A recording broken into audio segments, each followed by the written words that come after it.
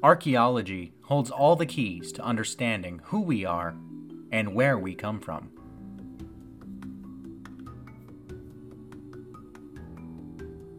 Welcome back to the Past for Plebs. I'm your host, Sean.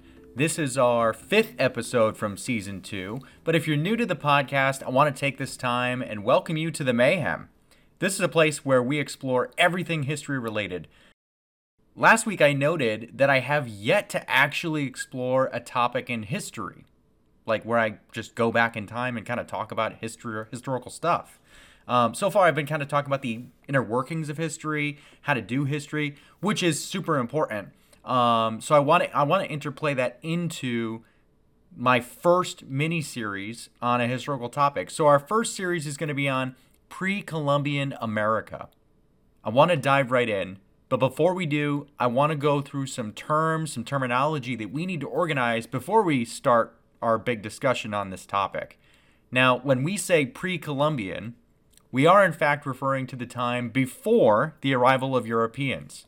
And yes, I'm ignoring the Vikings right now.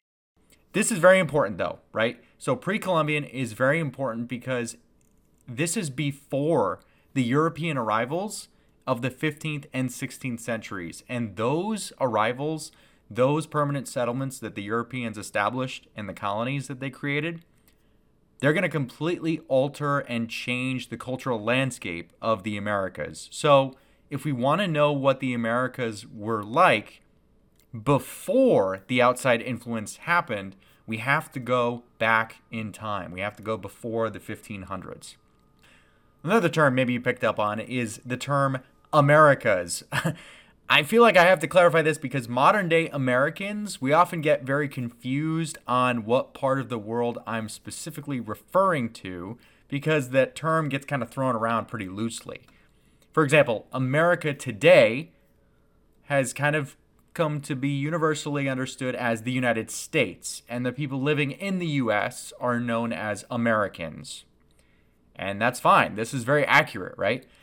But geographically, it's not exclusive. Like, it doesn't 100% mean what you're saying. So, for example, technically, anyone living in the continents of North and South America can be classified as Americans because we exist on the American continents. So that's where it starts to get a little bit confusing. So when in doubt, I always try my best to be as specific as possible. So that way it's just easier for you guys to follow my thought process. And also it's important to just be like accurate when we say things. But so when I say the Americas, I'm referring to the entire Western Hemisphere, which is North and South America. So that's 2 continents. We also need to understand, so when we talk about North and South America, sometimes it gets a little murky. I see a lot of people getting confused about like where North America and South America kind of end and the next one begins. So for example, the Caribbean islands, right? There's a lot of sovereign countries in there. There's a lot of islands, a lot of places. And the question is, where do those places really belong? My understanding is that the islands located in the Caribbean, or the Caribbean, however you want to say it, are in fact a part of the North American continent. Now, it's definitely worth mentioning that the geography and the cultural like style of this region is usually kind of on its own. It's separate from the mainland. But for this reason, people can kind of get confused. So, you know, the Caribbean, they count as North America, but we also understand that they're kind of different. South America would basically be everything south on the mainland of the modern day country of Panama. So right where that tail of North America kind of ends, and then that larger landmass that we know of South America, that's all South America. I believe right now there's like 12 sovereign countries that make up South America. So that kind of gives you kind of an idea. There's a few other colonial holdouts there. So we're going to be visiting also Mesoamerica in this podcast, which is a term that has Greek etymological roots. So you probably have heard of Mesopotamia before. That's located in the ancient Near East, which is also a Greek term. These terms are not used by the people who lived at the time period or lived there. These, a lot of times, historians, but also just like groups, in order to later make sense of what we didn't really have a name for back in the time, or we don't know the name for it. We just kind of slap a label on it and say, okay, this is Mesopotamia or this is Mesoamerica, even though someone from ancient Mexico wouldn't be like, yeah, we're in Mesoamerica right now, guys. Isn't this great? Like, there was no such thing. And also, they don't speak Greek anyway. So, it's, come on. But anyway, so the Greek word meso is the word meaning the middle or in the middle of, between. And so Mesopotamia, potamia, comes from that root word meaning rivers. Actually, if you think of the word like potable water, it comes from that kind of idea, like the river. So when we say Mesopotamia, we mean the land between two rivers, and that's what that was in ancient Iraq, and ancient Middle East, that kind of thing.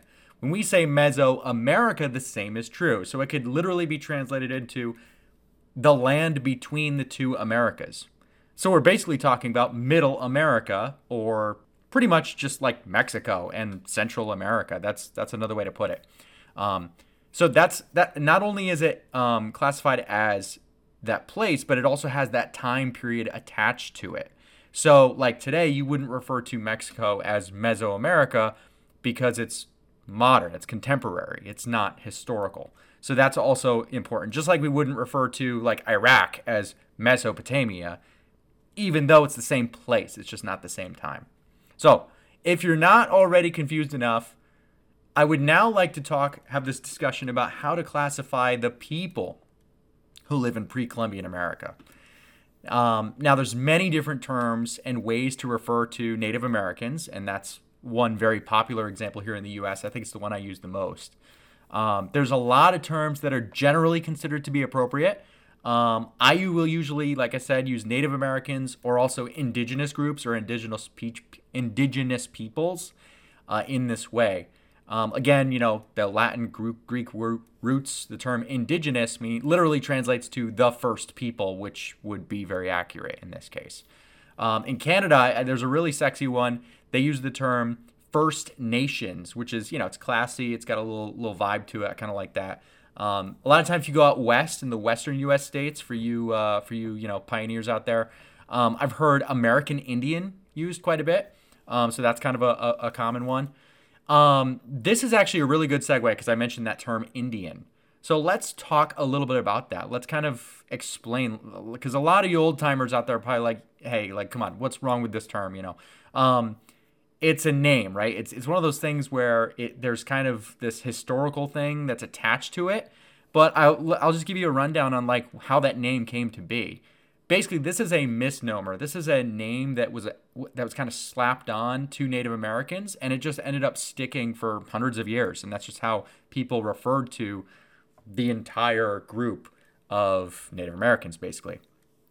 Only in the last few decades, really last 50, maybe 60 years, have historians and scholars really started to make the decision to maybe we should drop some of these older terms and let's try and find more accurate and acceptable ones to use.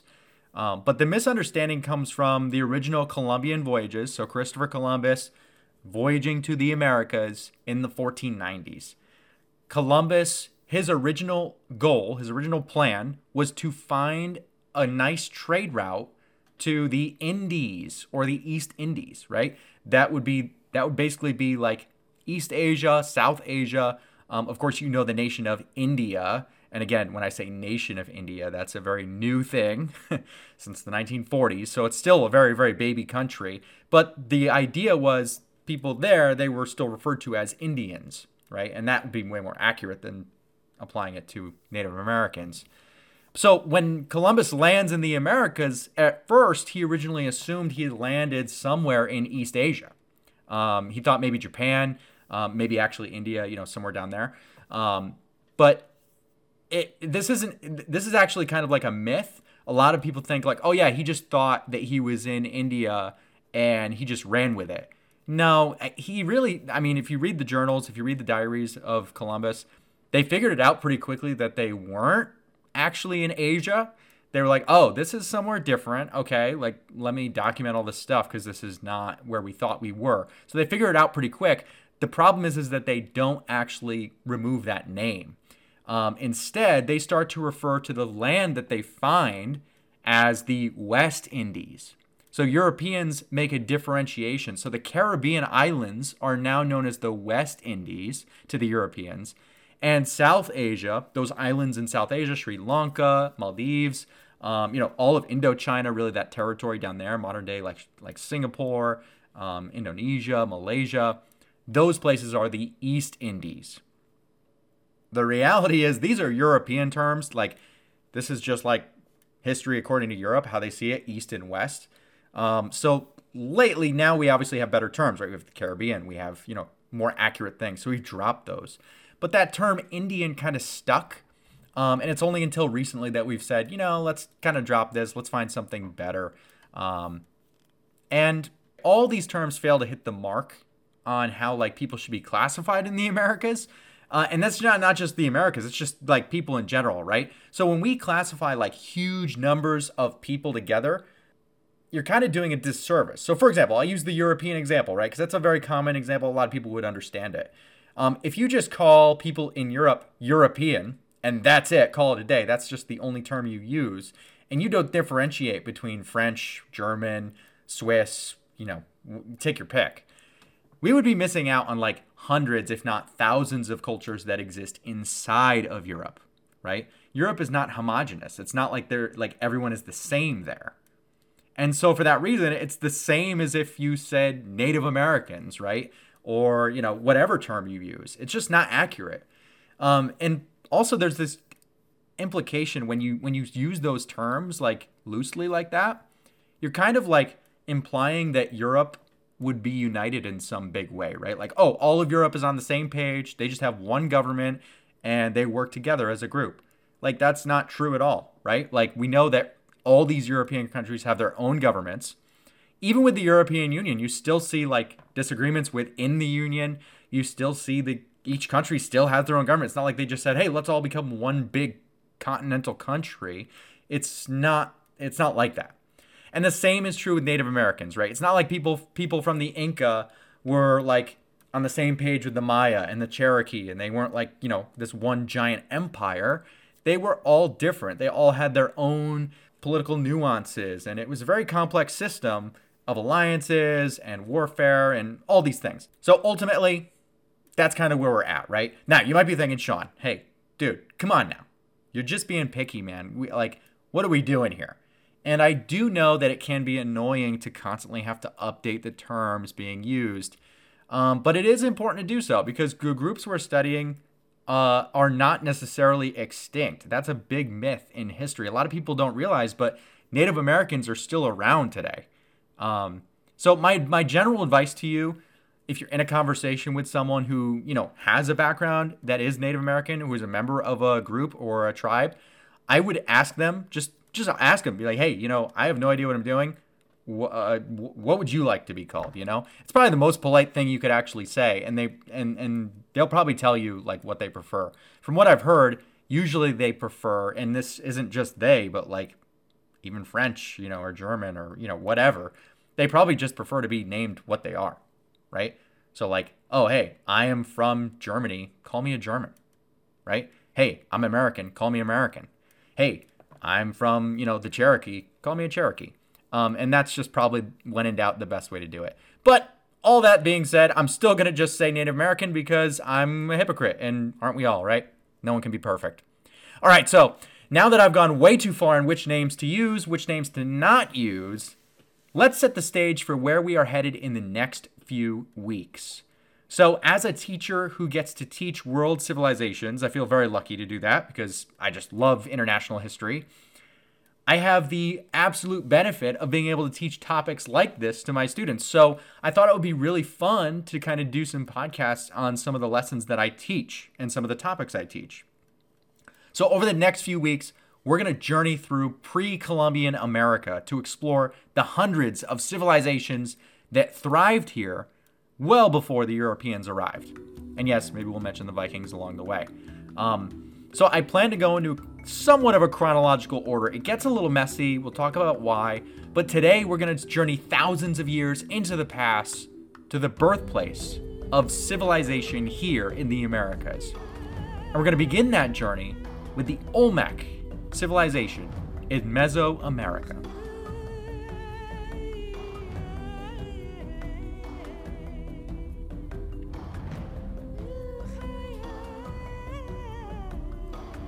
Our story begins in 1938, when archaeologist Matthew Sterling traveled to Mexico with his team to visit a strange object that was found almost a century earlier.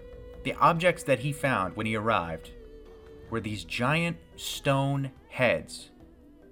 Not much different from those famous heads you've seen on Easter Island. But these were even more unique, as each one was different. When the archaeologists first studied these giant heads that were found, the locals assumed that they came from around maybe the 15th century, same time period as the Aztecs, which dominated the region. But once archaeologists took a closer look, they realized these objects were way older than they previously thought. These are the Olmec.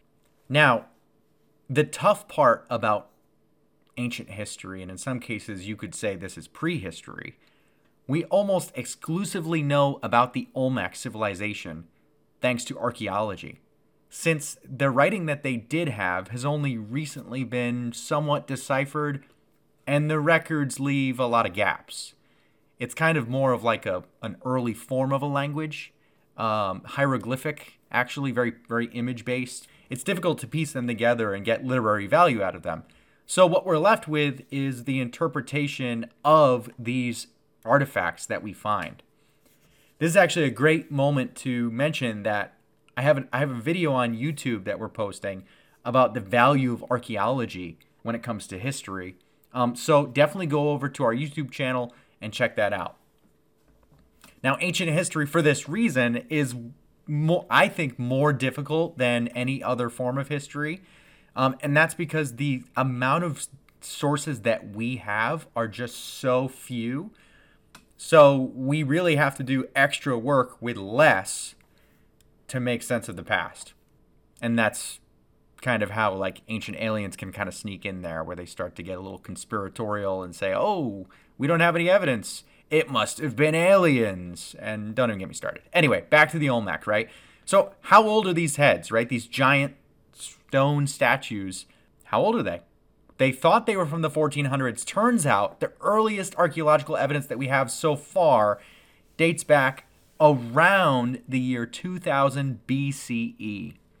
And we found artifacts ranging from that, so 2000 BCE all the way until about 350 BCE. So we're talking about a time period of more than 1,500 years. And so with such a vast time period, we do have to take note that there are different kind of eras within that, right? There's different locations that kind of reach their prominence, their peak, and then there is also, a decline in these civilizations, and then maybe another settlement becomes more prominent. Now, to date, there are three most well-known centers where we find the most Olmec artifacts, and that would be San Lorenzo, La Venta, and Tres Zapotes. And that's my Spanish for you. I apologize for butchering all those names. And all of these are located in central Mexico, ancient Mesoamerica.